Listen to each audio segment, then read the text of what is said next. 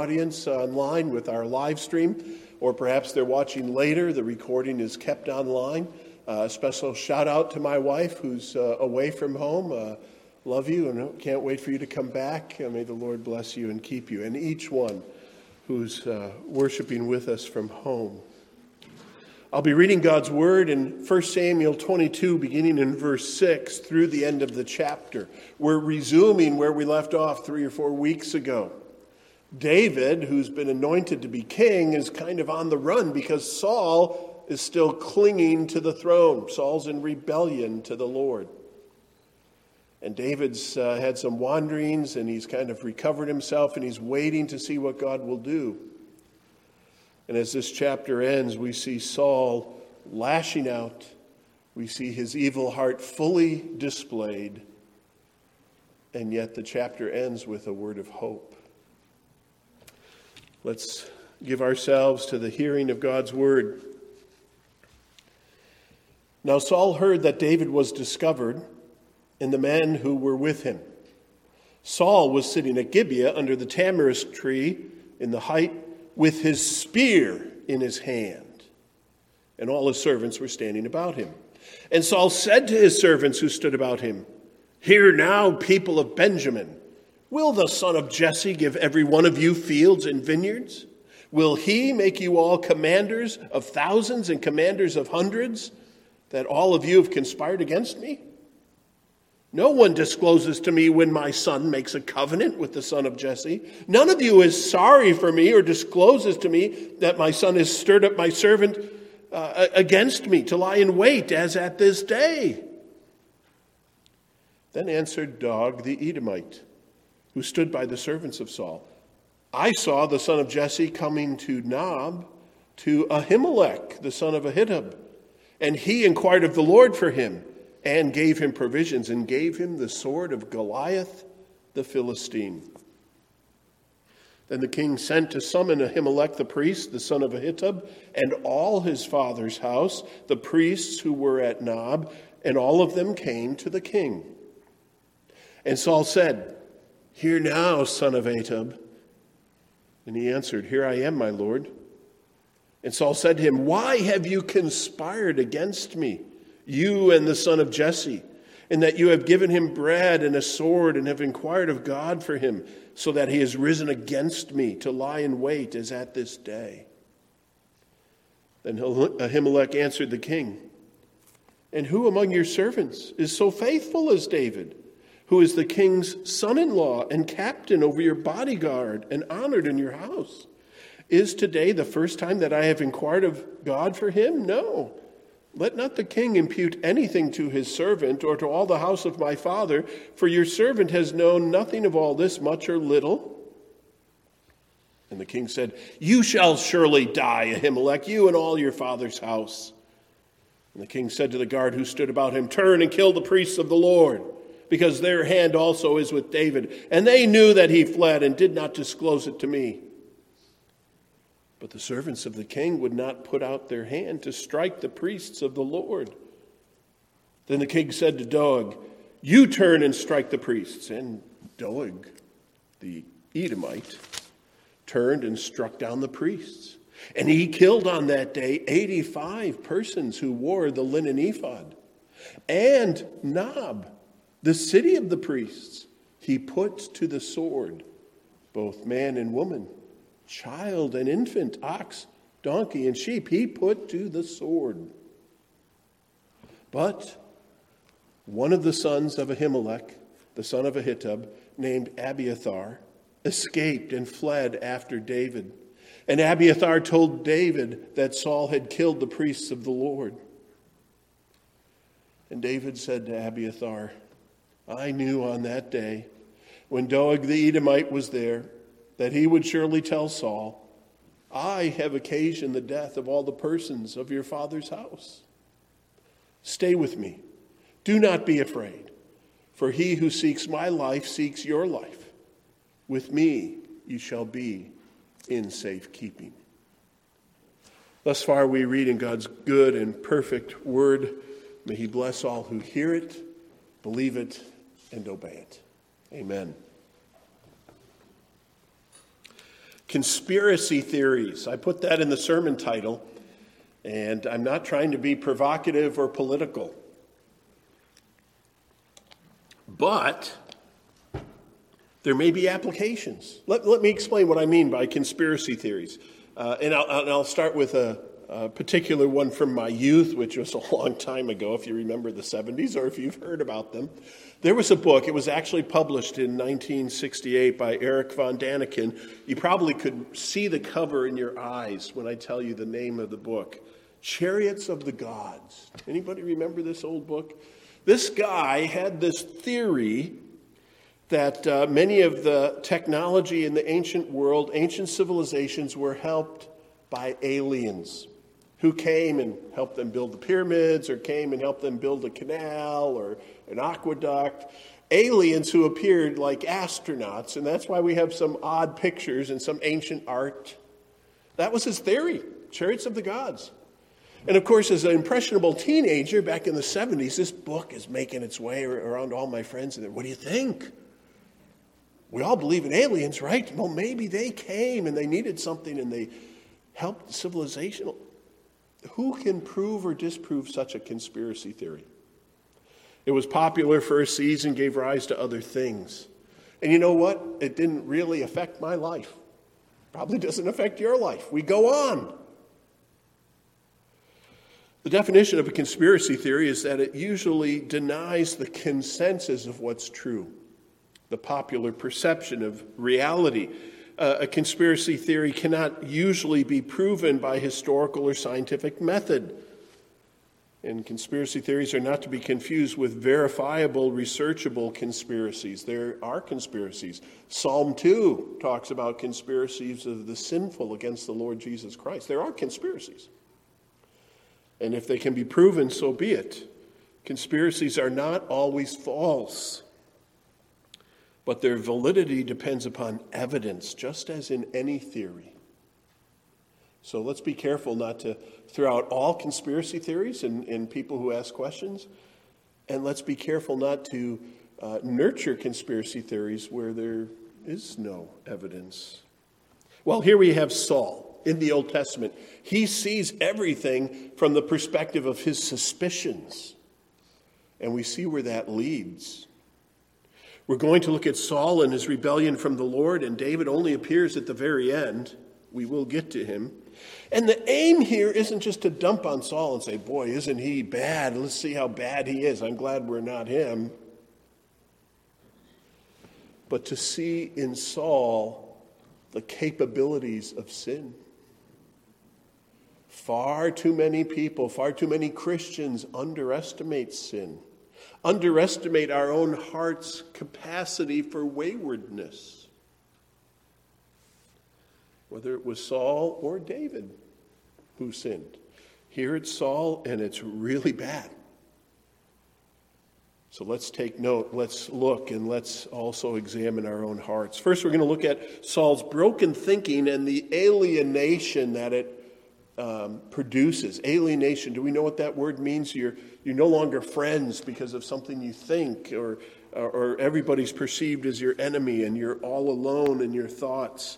It's interesting that Saul is no longer in Jerusalem. Where is he? What city is he in? He's in Gibeah, sitting under a tree.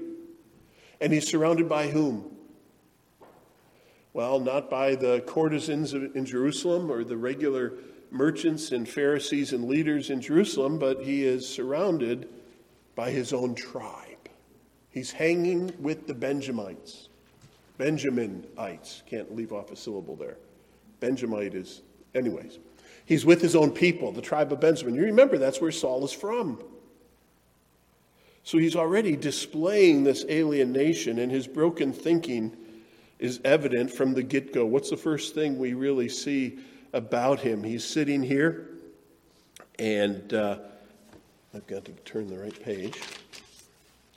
He is sitting under the tree with his spear nearby. No, it's in his hand. That's a clue. When you look at narrative accounts in the scripture and it tells you the setting, they're not talking about the weather and other things, so they're giving you clues about what's important and pertinent typically. Why would the king, with all his guards around, why would he need his spear close by. We've seen him use it in the past, mostly for throwing at David. But didn't he also try to throw it at Jonathan? And it's not just nearby, it's in his hand. He's clutching his spear.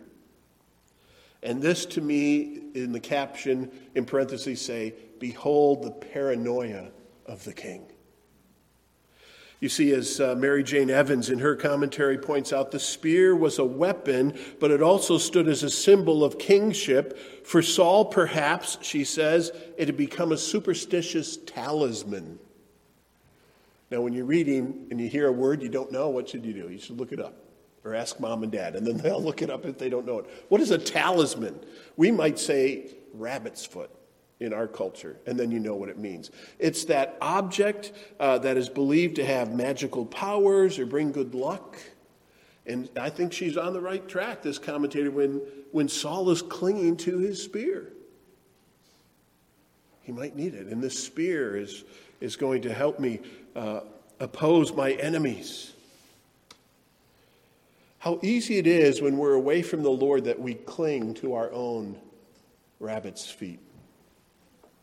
We find something that brings us a little bit of comfort. Maybe it's what our culture loves to bring up, comfort food. The world is a little better when I can have control over what I'm going to eat. I'm going to eat this, and I might eat the whole thing. We're trying to bring order and comfort to ourselves through our own choosing. With Saul, it's much worse, and we see it as he clutches his spear. But his twisted thinking also leads to his vile speech. What he says here is pretty nasty stuff. I don't know if you picked it up the first time. We'll read it again in a second. It's this royal pity party. We know what a pity party is. And remember, he's speaking to his own people, but he's speaking to them as henchmen who could turn on him. That's how deep the paranoia runs. He's not even sure he can trust his friends, his family. You perhaps have had that moment where someone you know and love all of a sudden says something. What? When did you start thinking about that? It can become very unsettling. Let's see what Saul does as he modifies reality with all his suspicions. His speech again begins here in verse 7. And he's speaking again to his servants and the Benjamites. Hear now, people of Benjamin, will the son of Jesse give every one of you fields and vineyards, like I have? To be related to the king means you get lots of payouts. You're my friends, you're my buddies, I paid you. Is David going to do that for you? Will he make you commanders of thousands and commanders of hundreds? You guys in the army, I gave you your positions. You got to stay loyal to me. All of you who have conspired against me? And then he goes on. We'll read the rest. No one discloses to me when my son makes a covenant with the son of Jesse. None of you is sorry for me or discloses to me that my son has stirred up my servant against me to lie in wait as at this day. You guys don't tell me anything. I got to figure it out by myself. Well, let's just pause. If Saul has heard about the relationship of Jonathan and David, someone has told him. He's just upset that he didn't know more, he didn't know sooner. So he's not even speaking accurately. His suspicions have taken over. The old Scottish preacher William Blakely says about this particular speech, it would have been difficult for any other man to condense so much that was vile in spirit into the dimensions of a little speech like this. It begins with a base appeal to the covetousness of his kinfolk. He appeals to their greed. It accuses them of conspiring against him and treason. It even accuses the noble Jonathan of treachery when Jonathan was so hard-pressed to believe anything bad about Saul. Do you remember David had to convince him? Jonathan loved his father and would serve his father well all his days. You see, Saul here jumps to conclusions. Wrong thinking, broken thinking, suspicions and conspiracy theories and isolation and alienation can lead to this vile speech that pours out, and even upon those that are near you, those that you love. And in Saul, it jumps to conclusions and accusations. Why did he think Jonathan had turned against him? Because he heard that Jonathan was friends with David. It was guilt by association. The fact that they have a friendship, it must mean that he betrayed me too. Saul is interpreting the reality according to his conspiracy theory, according to his suspicions. Jonathan had not provoked David. Jonathan was not in league to dethrone Saul. Saul's wrong. This is the way sin works. When you begin to harbor it, when you're away from the Lord, when you've drifted, have we turned our thoughts in this direction? Doesn't the New Testament tell us often how we are to look at one another, love one another, and then it says deeply from the heart.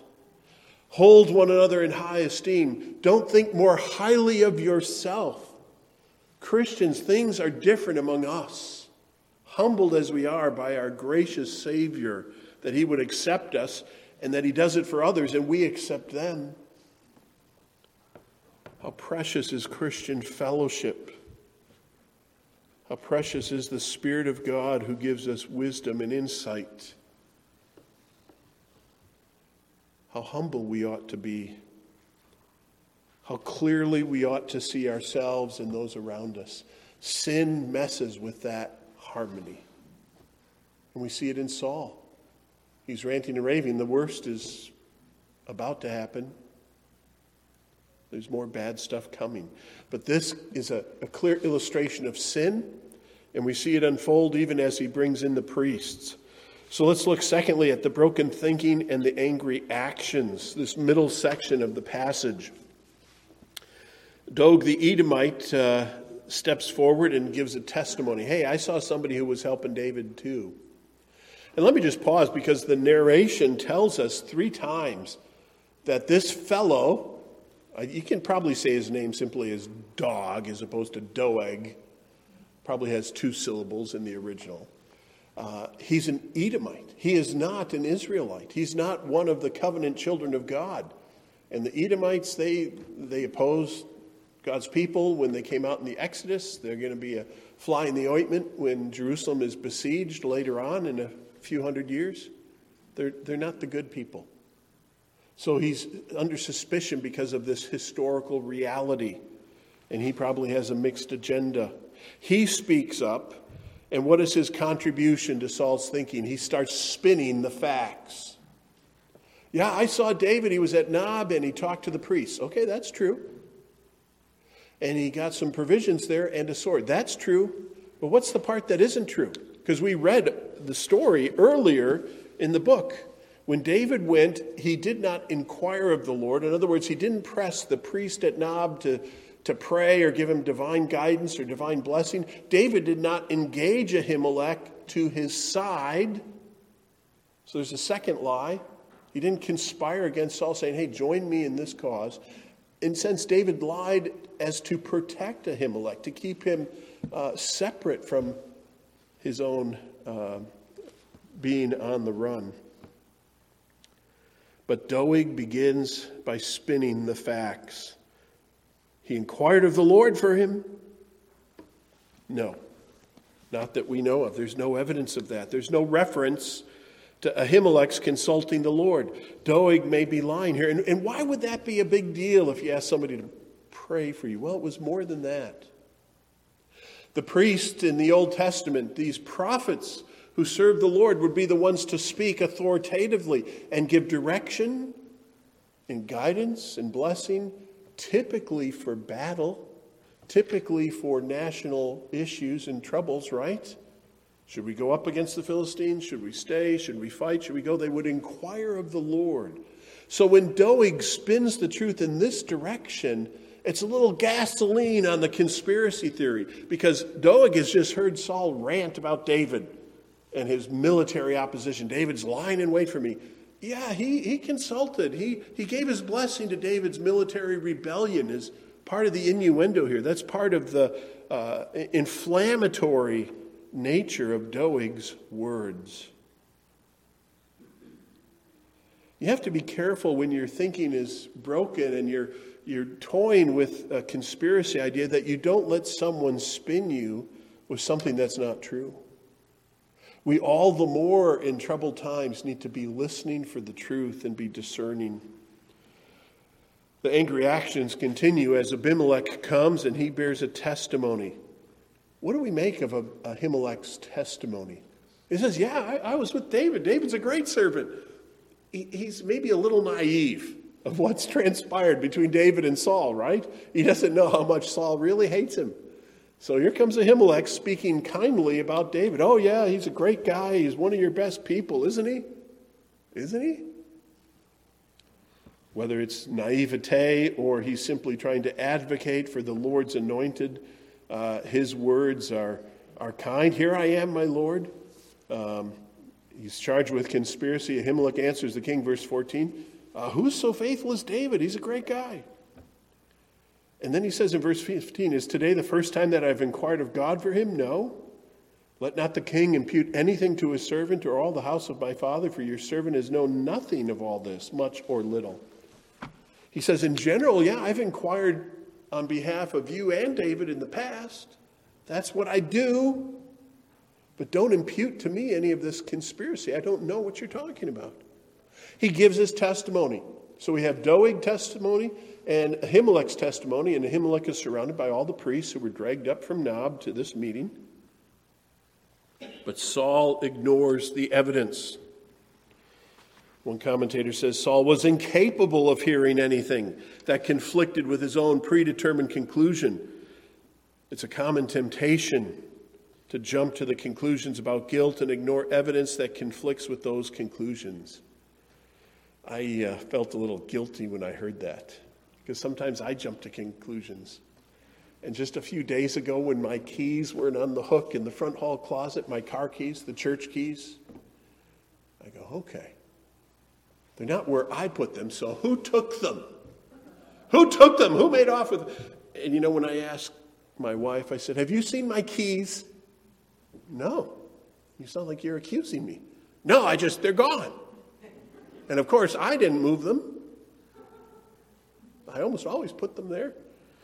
I can reach that hook with my eyes closed. I just put them right on that hook. Well, it turns out when I was leaving the office on Friday, visitors were right there, and in my packing my briefcase and walking out the door, I didn't grab my keys. And I was getting a ride, so I didn't need my keys. So my keys were on my desk here at the church. And I had to apologize. I jumped to a conclusion because I assumed I couldn't be wrong. And you know, if you know me, I'm already a little paranoid about my keys. So, but when you're confronted with the evidence, oh, my keys are in the office. Who put them there? I had to give in to the evidence, the reality.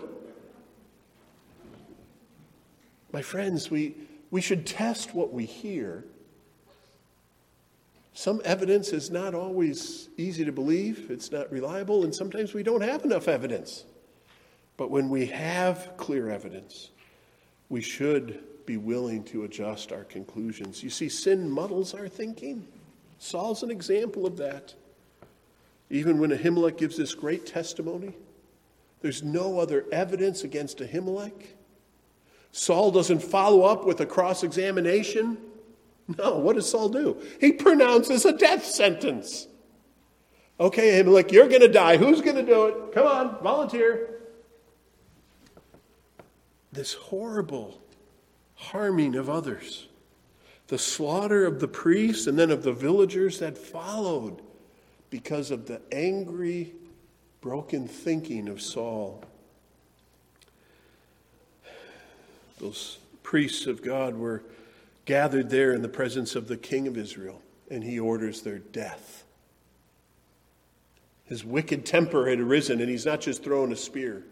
He's clutching it, but he's telling someone else to kill the priests. Notice that none of the Israelites will do it. It's one thing to indulge a paranoid king. It's another thing to oppose the Lord God, Jehovah. None of those servants would step forward. Even with menacing Saul looking at them with his spear, they would not fight against the Lord. But Doeg, he has no qualms. He's a cold-blooded murderer. It's a horrible scene. It's hard to imagine. And then when he goes back to the village of Nob, I don't know if he's on some kind of violent high. He kills the women and children back at the village to eradicate all the families of the priests. And there's a horrible irony here, isn't there? Some of you Bible students know why Saul was rejected by being king, right? I think it was back in 1 Samuel chapter 15.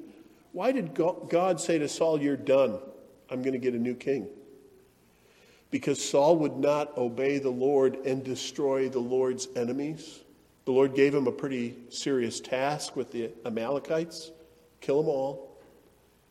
Don't take their plunder, just do this. Their time has come, and Saul would not do it. That harem Hebrew word is used here for the complete killing of these innocents at the hand of Saul, but Saul, in his own rebellion, would not do that at the Lord's explicit command. And it would appear that Saul's priest, the guy who was of the prophets and the priests that was with Saul, Ahijah, is likely killed during this purge as well, because he's no longer mentioned in the rest of the book. In Saul's angry, violent, twisted thinking and these horrible actions in this decree, he's wiped out those that were there to help. Scottish preacher William Blakey said, had Saul never committed any other crime, this would have been enough to separate him from the Lord forever. Do we see how dangerous sin is? There's more to learn. We'll have a few words in the closing. But let's turn to the third part of this passage, because there's this little scene at the end that gives us hope. And really, in the text, the way it's arranged by the inspired author, if you look at it physically, there's a substantial amount of things to be said here at the close of this horrible scene. Verse 20, but one of the sons of Ahimelech, the son of Ahitub, named Abiathar, escaped and fled after David. Somebody escaped, comes to tell David. And he tells David that all the prophets, all the priests have been wiped out. We need to do some clear thinking about this and see that even in this horrible event, the will of God was moving forward. And this may be difficult to hear, but hear me out, because this is part of the positive scene here. There had been a prophecy against Eli, the original priest, at the beginning of this book, because Eli had sons that he would not control, that were abusing people and making a sham of their service for the Lord, and God had had enough. And he told Eli in 1 Samuel 2, verse 31, behold, the days are coming, this is the Lord to his servant Eli, when I will cut off your strength and the strength of your father's house, so that there will not be an old man in your house. God's judgment against Eli and that family of servants was that they would be cut off and out of service. That was 40 or 50 years ago. But now, in the death of all these prophets and priests, by the hand of an evildoer, God's judgment had come to pass. It's difficult to see how the sovereignty of God is sometimes executed in this world, even at the hands of evil men. Read Habakkuk if you want to see how God was going to judge his people. The prophet says, boy, things are bad, Lord, we need to revive the work. He says, well, I'm going to send people to take you captive and destroy Jerusalem. I'm going to execute my will even at the hands of evil men. And I will orchestrate that through captivity and then restoration from Babylon, bringing back a remnant. My plan will go forward, and my holiness will be defended. So God's word is fulfilled against Eli from 1 Samuel 2 to 1 Samuel 22. It's in the background. And indeed, when the Old Testament was translated into Greek, we call that the Septuagint. When the Jews of Jesus' day were understanding this story, and they saw this phrase in the Lord's mouth, when I will cut off your strength, they understood the cutting off was by the sword. So the Greek Septuagint translates the Hebrew there by the sword. I will cut off by the sword your strength. They connected the fulfillment with the prophecy very clearly. What do we make of this? What am I trying to say? That God's word is fulfilled even when evil men do their worst. Dale Ralph Davis says, even in opposing God's kingdom, God's enemies only bring to pass God's word. And we forget that, especially in days of trouble and preponderance. What's going on in the world? The world is so evil. What's going on? I can tell you this. Hear me. The word of God will never fail to come to pass. God's plans will come to pass. God is not thwarted by the ascendancy of evil in this world or by violent actions against innocent people of God. If you want to see that most clearly, look at Acts chapter 2, verse 23. When Peter speaks in the New Testament, Jesus had been crucified, dead, and buried. On the third day he rose, and after 40 days he ascended into heaven. And on the day of Pentecost, Peter's preaching. And Peter says to the people of Jerusalem in verse 23, this Jesus, delivered up according to the definite plan and foreknowledge of God, you crucified and killed by the hands of lawless men. The sovereign plan of God marches forward, and it takes into account and even uses the evil, guilty deeds of men. My plans can get thwarted. When you're in a hurry, there's road construction. Not God's plans. Never, ever. Even in the greatest evil perpetuated on this planet, the crucifixion of Jesus Christ, God's plan was moving forward. It's this knowledge that God's word will be fulfilled that should, how does Dale Ralph Davis, he says, it puts steel into Christian endurance. If we know that as men oppose God and his people, they will only fulfill God's word, it doesn't take away sorrow or grief or suffering, but it gives us a certain secret certainty of victory. There was much weeping in Nob. A whole village of Israelites wiped out. Lord, why? Hundreds of years later, there would be Rachel weeping in Bethlehem as a generation of babies were killed.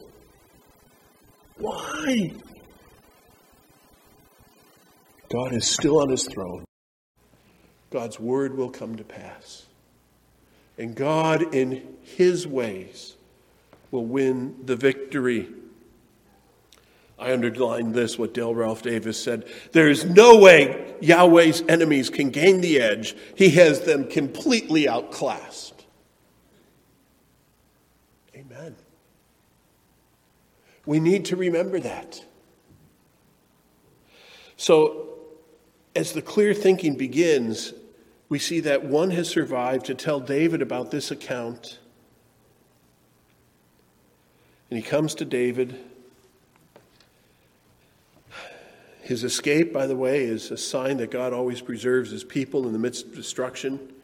But how does David respond? In verse 22, David said to Abiathar, I knew on that day when Doeg the Edomite was there that he would surely tell Saul, I have occasioned the death of all the persons of your father's house. What is David saying? David thinks he's got a hand in this and he's guilty of that? Yes, that's what David is saying. And yes, David did have a hand in it. You see, David isn't a sinless Old Testament figure. He is human and at times very sinful. But he casts himself on the mercy of God. Here, David confesses. One who has a heart for God, when your sin is made known, you confess, you feel your grief. I have occasioned the death of all these priests. I went there. I was there. I'm the reason they're dead. And he was lying when he was there. But he confesses. Isn't it interesting to put King Saul and David before us here? When Saul hears the message of what's happened, he gets angry and he says, "You shall surely die." David hears what has happened and he confesses his role in it. And then offers the one survivor safekeeping. Do you see that? God's kind provision here. Thirdly, God's servant provides safekeeping. Where do we go? To whom shall I flee? I like what the disciples said to Jesus when he said, "Are you guys leaving?" They said, "Lord, who else has the words of life?" Where does Abiathar flee? The very king is out to kill you. Well, he's not really the king, is he? Many knew David was a God-fearing man and anointed to be king. The word was spreading, and the tide would soon turn. Abiathar goes to David because he is God's servant, and there is provision for him. What do we take away from this passage? Let me focus on three things as we kind of wrap up and summarize and try to equip ourselves from the Word of God for faithful living today. These three closing words all begin with the letter C. First, caution. There's caution here because sin is horrible and your sin can greatly affect others. I think that's something we often overlook. You know, when you're going to sin, where you're going to lie or cheat or steal and try to tweak a situation because of your own conniving, you don't often think that it's a domino effect and somebody else is going to get hurt, do we? That's the way we think. We think, I can sin because we've isolated ourselves. Because sin is that little bit of rebellion of not abiding by the laws of God, not being accountable to the God of heaven. So, realize here, be cautioned. Your sin can often affect others, and it can often affect them greatly. It can often affect them greatly.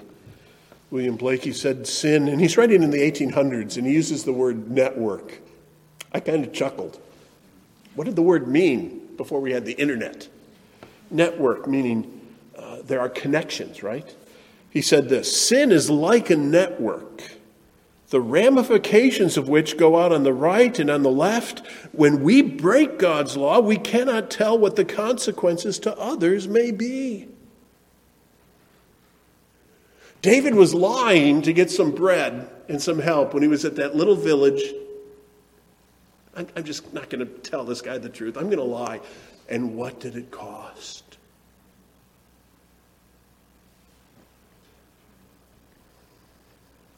Your little sin, it's just a little sin. What might it cost? It might cost someone their life. That is so sobering. You lie to a spouse, you lie to a parent, you lie to a child, you lie to your boss. You sin in some other way. It's years ago. May we cast ourselves on the mercy of God. Father, have mercy upon us. Let me not trifle with sin. That's got to be part of our resolve. Second C word is clarity. Clarity. How do we go? Where do we go? What do we do? How do I know my own heart? Well, clarity, clear thinking is found in God's word and from godly spiritual counselors. Early on, David had Samuel. How did David know he was the Lord's anointed? The Lord made it known to him explicitly by God's word through his prophet Samuel. Samuel later confirmed that. It was Samuel who also talked to Saul, but Saul wasn't buying it. Saul did not believe and heed the word of God. David does. At some point in his life, David would write Psalm 19. I don't know if you have a favorite psalm or not. I would recommend Psalm 19. It's not too long. It's very sweet and helpful. If you don't have a favorite psalm, maybe it can be Psalm 19 for you today. It starts out, the first half of the psalm is talking about how the created world displays the glory of God. That's general revelation. God makes himself known. And then the second half of Psalm 19 talks about God's word. And in the midst of that second part of the psalm, in Psalm 19, verse 12, David begins asking a question. You know, he's doing this as he's singing and praising the Lord. And then he sees the answer. He said, who can discern his errors? In other words, he's asking for clarity of thought. Who can discern his errors? Declare me innocent from hidden faults. Keep back your servant also from presumptuous sins. Let them not have dominion over me. Then I shall be blameless and innocent of great transgressions. And perhaps you know the closing verse of Psalm 19. Let the words of my mouth and the meditations of my heart be acceptable in your sight, O Lord, my rock and my redeemer. Where is clear thinking found? Where are we safe in our thinking and in our belief and then our actions so we don't go astray or become alienated or twisted in our thinking? You start with God's word. Daily look into the light of God's word. Let it shine upon you and hear what God has to say. May it show you your sin and your faults. As we've seen today, the way a sinful heart is prone to behave. And may we even follow David in his prayer about our own heart. Lord, let my thinking and my words and the meditation of my heart be acceptable in your sight. For you are God. And you are my God. Clarity is found in scriptures. Other Christians will tell you that. Don't be isolated. Don't be alienated. Don't be broken in your thinking. The final closing word begins with the letter C, confidence. I urge you to be confident and trusting in the Lord as we move ahead, even guarding ourselves from sin and walking in the light of God's word. Confidence comes from God's provision. God's ultimate provision is the Lord Jesus Christ. Abiathar fled to David. David was God's servant in that day. David was the savior, so to speak, of that day. And King David would become the type, the prototype of the Messiah that would come from the line of David. So just as those seeking safety fled to King David, we flee to King David's greater son, the Lord Jesus Christ. Just as in the Old Testament, Isaac asked Abraham, Father, where is the sacrifice? As Isaac himself was bound on top of the mountain, Abraham said, God will provide the lamb. God will provide. Have confidence that God will provide. He has provided the Lord Jesus Christ. I love what Paul wrote in Galatians chapter 4. These words that should ring true. When the fullness of time had come, God sent forth his Son, born of a woman, born under the law, to redeem those who were under the law, so that we might receive adoptions as sons. Jesus is God's provision for us in every way. Hebrews goes on to talk about how he came and took on flesh and blood so that he could lay that down and free us from the fear of death. Turn your eyes upon Jesus. Flee to Jesus. Hear the words of Jesus from Matthew 11. Come to me, all who labor and are heavy laden, and I will give you rest. Take my yoke upon me and learn from me, for I am gentle and lowly in heart, and you will find rest for your souls. For my yoke is easy and my burden is light. God's provision of a Savior, a shepherd, a king. Let's pray. Heavenly Father, we thank you that your word strips bare our pretenses and shows us where our thinking may go astray. It shows us the proclivities of human rebels, how easily we concoct and adjust reality to fit our theories. Father, we thank you that your word sheds light. Your word tells us what's true and timelessly true. May we take in the evidence of your word. May your Spirit give us understanding. May we repent and may we believe. May we confess that Jesus is Lord and our trust is in him, your provision for us. We thank you that there is both sobering words and that there are good news from your word today. In Jesus' name we pray. Amen. Amen.